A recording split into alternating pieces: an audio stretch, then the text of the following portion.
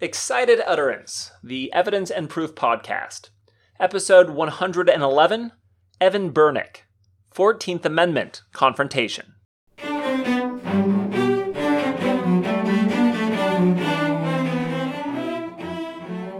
Welcome to Excited Utterance. I'm your host, Alex Nunn, from the University of Arkansas School of Law. Excited Utterance is your podcast for cutting-edge scholarship and developments in the world of evidence and proof. We bring virtual workshops to you throughout the academic year. Today on the podcast, we're joined by Evan Bernick, an assistant professor at the Northern Illinois University College of Law. Evan and I's conversation turns towards the Confrontation Clause, and in particular, we examine the intersection of Confrontation Clause jurisprudence and originalism. Now, of course, in Crawford v. Washington, in Justice Scalia's kind of key decision that distanced the court from the Ohio v. Roberts era of confrontation and towards this kind of new frontier of confrontation grounded in testimonial statements, the Supreme Court purported that the original meaning, the original understanding of the Confrontation Clause mandated that pivot. But as you'll hear in my conversation with Evan today, the Supreme Court's originalist analysis was perhaps flawed in a number of different ways. In particular, Evan highlights that Crawford completely failed to appreciate the understanding of the Confrontation Clause at the time of the enactment of the 14th Amendment in the 19th century. That omission has perhaps spawned myriad problems, which is the focus of my conversation with Evan today. Evan, welcome to Excited Utterance. Thank you. Happy to be here. Excited to be here.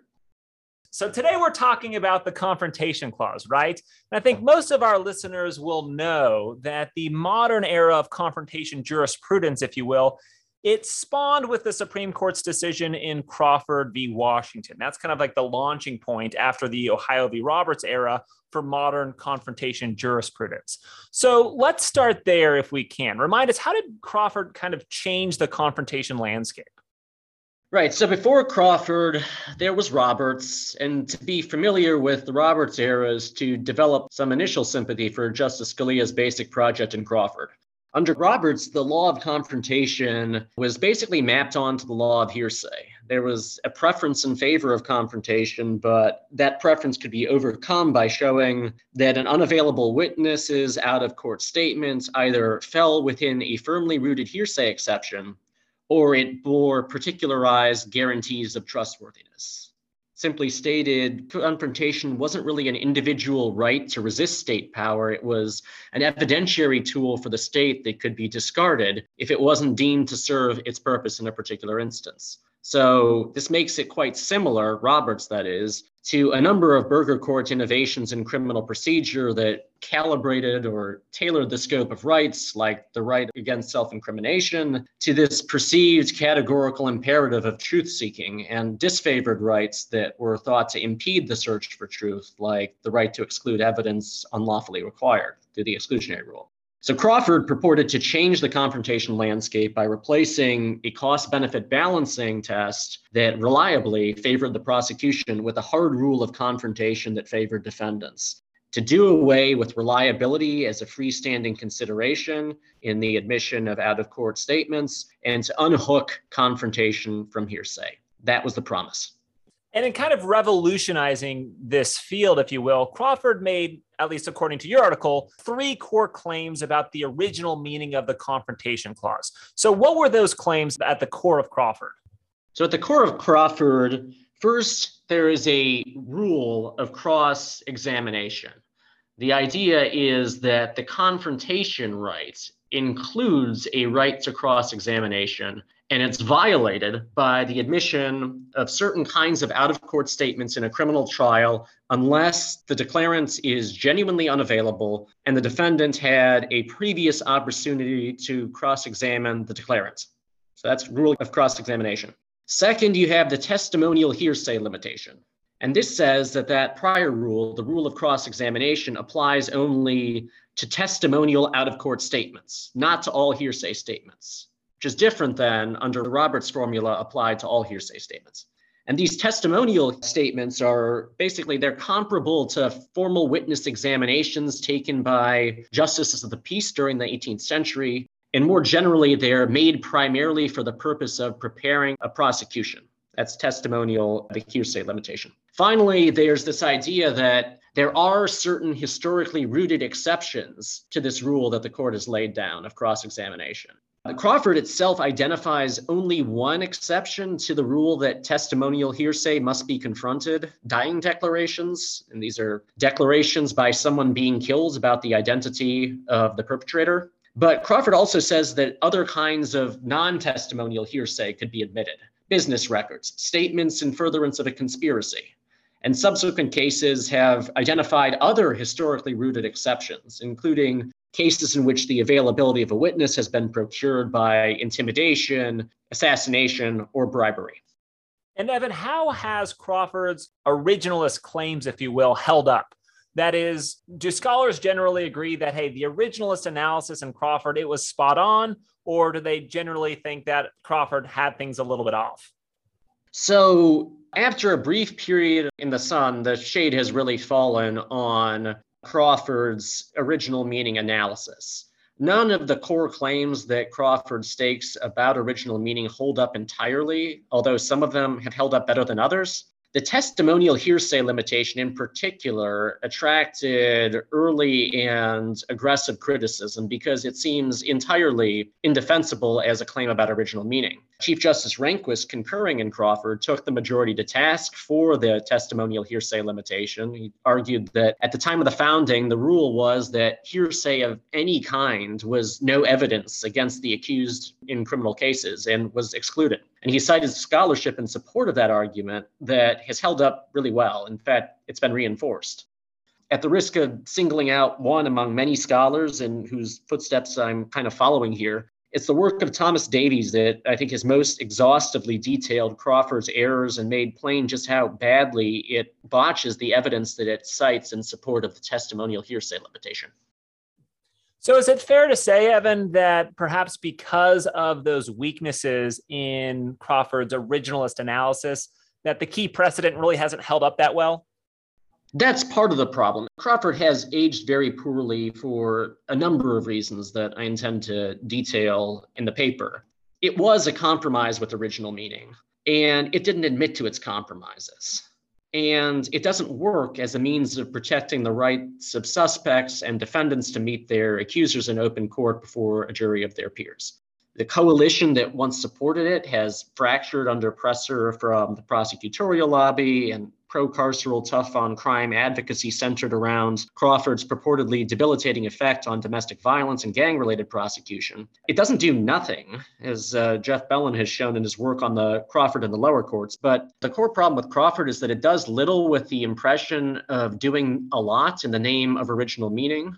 And it more generally has become part of an enduring and depressing story about procedural rights that seem to give a great deal initially and then turn out to be worth really little, but legitimate a whole lot of an unjust criminal legal system. Perfect. So with that foundation, I want to turn to your paper and the really cool move that you make, because you note that at least part of Crawford's problem lies in the fact that it only considers the confrontation clause's meaning at the time of the founding. And from an originalist perspective, what does that focus perhaps omit?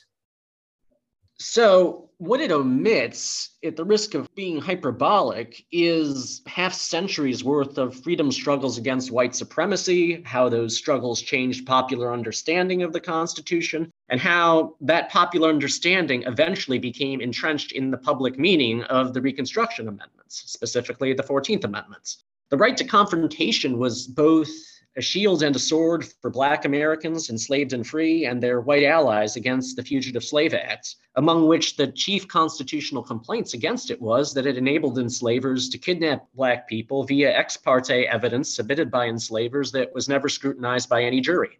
Confrontation during this struggle became increasingly associated not merely with physical presence before the accused, but with cross-examination and with juries, and as a means not only of securing the rights of individuals, but about movement building a mass movement, in this case, that eventually captured Congress and the presidency and defeated white supremacy on the battlefield. And the argument that I'm going to develop in this paper is that when you neglect this history, you don't just get the public meaning of the 14th Amendment wrong, which you do, you undermine any claim to moral legitimacy that the Constitution might have as a consequence of its ultimate responsiveness to the claims of justice, and you deprive people today of what could be a potent mechanism for reducing the harms inflicted by the criminal legal system that is far more fearsome in scope and scale than the founders could have imagined. And I really want to follow up on this point because I think it's really interesting. How exactly had our understanding of confrontation evolved by the time of the enactment of the 14th Amendment? What were the differences between our understanding of confrontation at that point as compared to a public understanding of confrontation at the time of the founding? Simply put, confrontation had hardened. Old exceptions to what developed into a hard rule of cross-examination were discarded. Prior cross-examination became a rule in all criminal cases for all hearsay, with only one exception, the dying declaration. Nothing else. And it became increasingly associated not with evidentiary reliability, which was actually the roots of some of the exceptions that you can find during the founding era, the idea being that certain procedures known as Marion procedures were reliable enough that cross-examination was not required. But with popular participation in the criminal legal system and resistance to state power, that imperative of popular participation and resistance to state power took precedence over evidentiary reliability. So the meaning of confrontation changed and the purpose of confrontation changed in ways that are highly significant. And we've touched on this point a couple of times now, but I want to drive it home. How does perhaps incorporating the understanding of confrontation at the time of the enactment of the 14th Amendment, how does it change our understanding of the original meaning of the Confrontation Clause? If we're doing kind of an originalist analysis, trying to figure out what the Confrontation Clause is all about, what should that analysis reveal now that we're not just focusing on the founding, but we're also incorporating insights from the time of the enactment of the 14th Amendment? Crawford Court sold the Confrontation Clause short.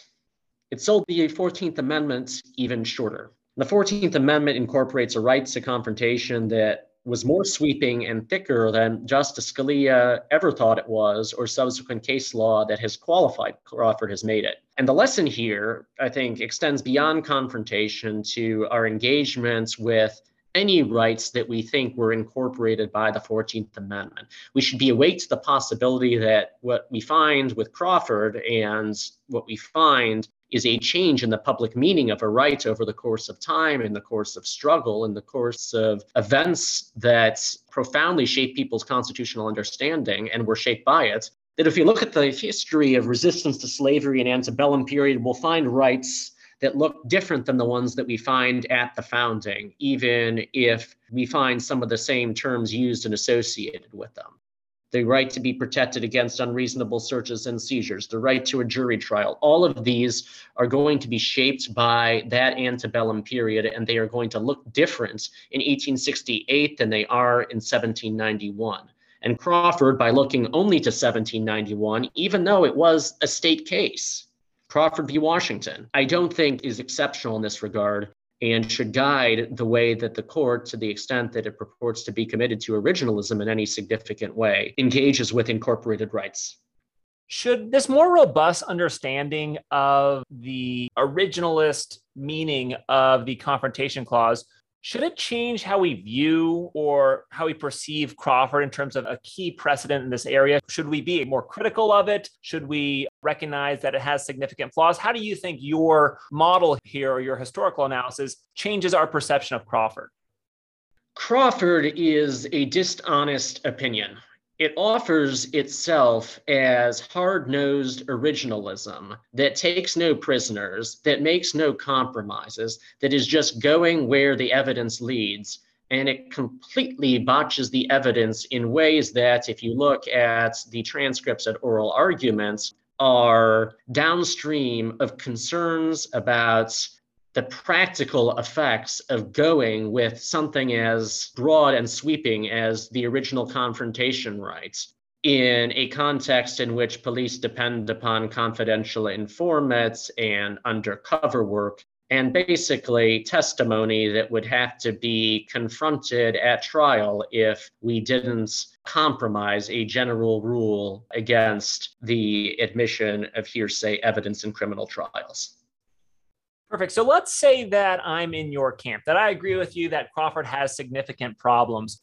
What do you think moving forward we can do about it? Should there be a push to completely reinvent the space? Of course, we have new justices on the court now who might be amenable to a different approach to confrontation. Is there perhaps an evolution in the doctrine that could prove productive? What do you think is the best next steps, assuming that we buy your critique of Crawford?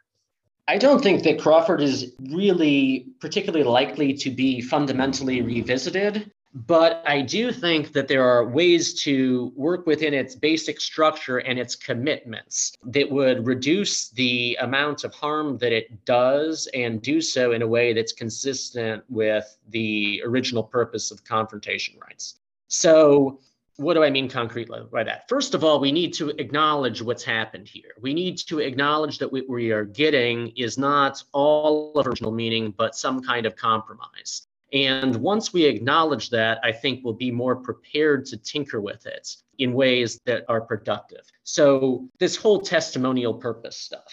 Okay, so testimonial statements as a subset of hearsay statements that alone need to be confronted, that's historically bunk. But testimonial purpose inquiry can be less harmful than it currently is. Right now, testimonial purpose looks to the purpose of the witness who is offering a statement. It does not look to the purpose of the law enforcement officials or the prosecutors who are eliciting those statements. The confrontation rights concern with overweening state power and the priority that it places on individual resistance to state power and ensuring that investigative and prosecutorial techniques that are problematic or exposed in the light of a courtroom would be well served by focusing not on the purpose for which statements are offered by witnesses, but the purposes for which statements are used at trial. So you would develop a rule according to which all accusatory hearsay that tends to establish an element of a crime or the identification of the defendant should be considered testimonial. If it does this, it's a substitute for live testimony. The intentions of the witness are not the point. The point is the use by the prosecution. So that's one thing.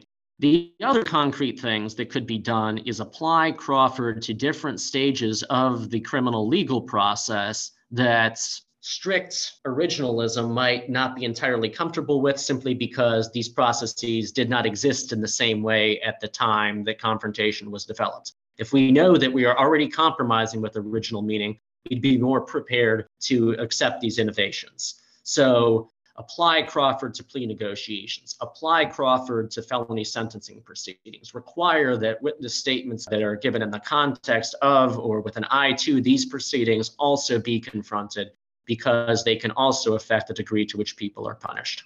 Finally, there are a number of states that effectively require or enable prosecutors to do away with their burden of producing evidence and witnesses by requiring that defendants affirmatively identify and demands that certain witnesses be confronted rather than having the prosecution bear that burden. The Supreme Court has in a couple of cases said that's basically okay, that's consistent with confrontation.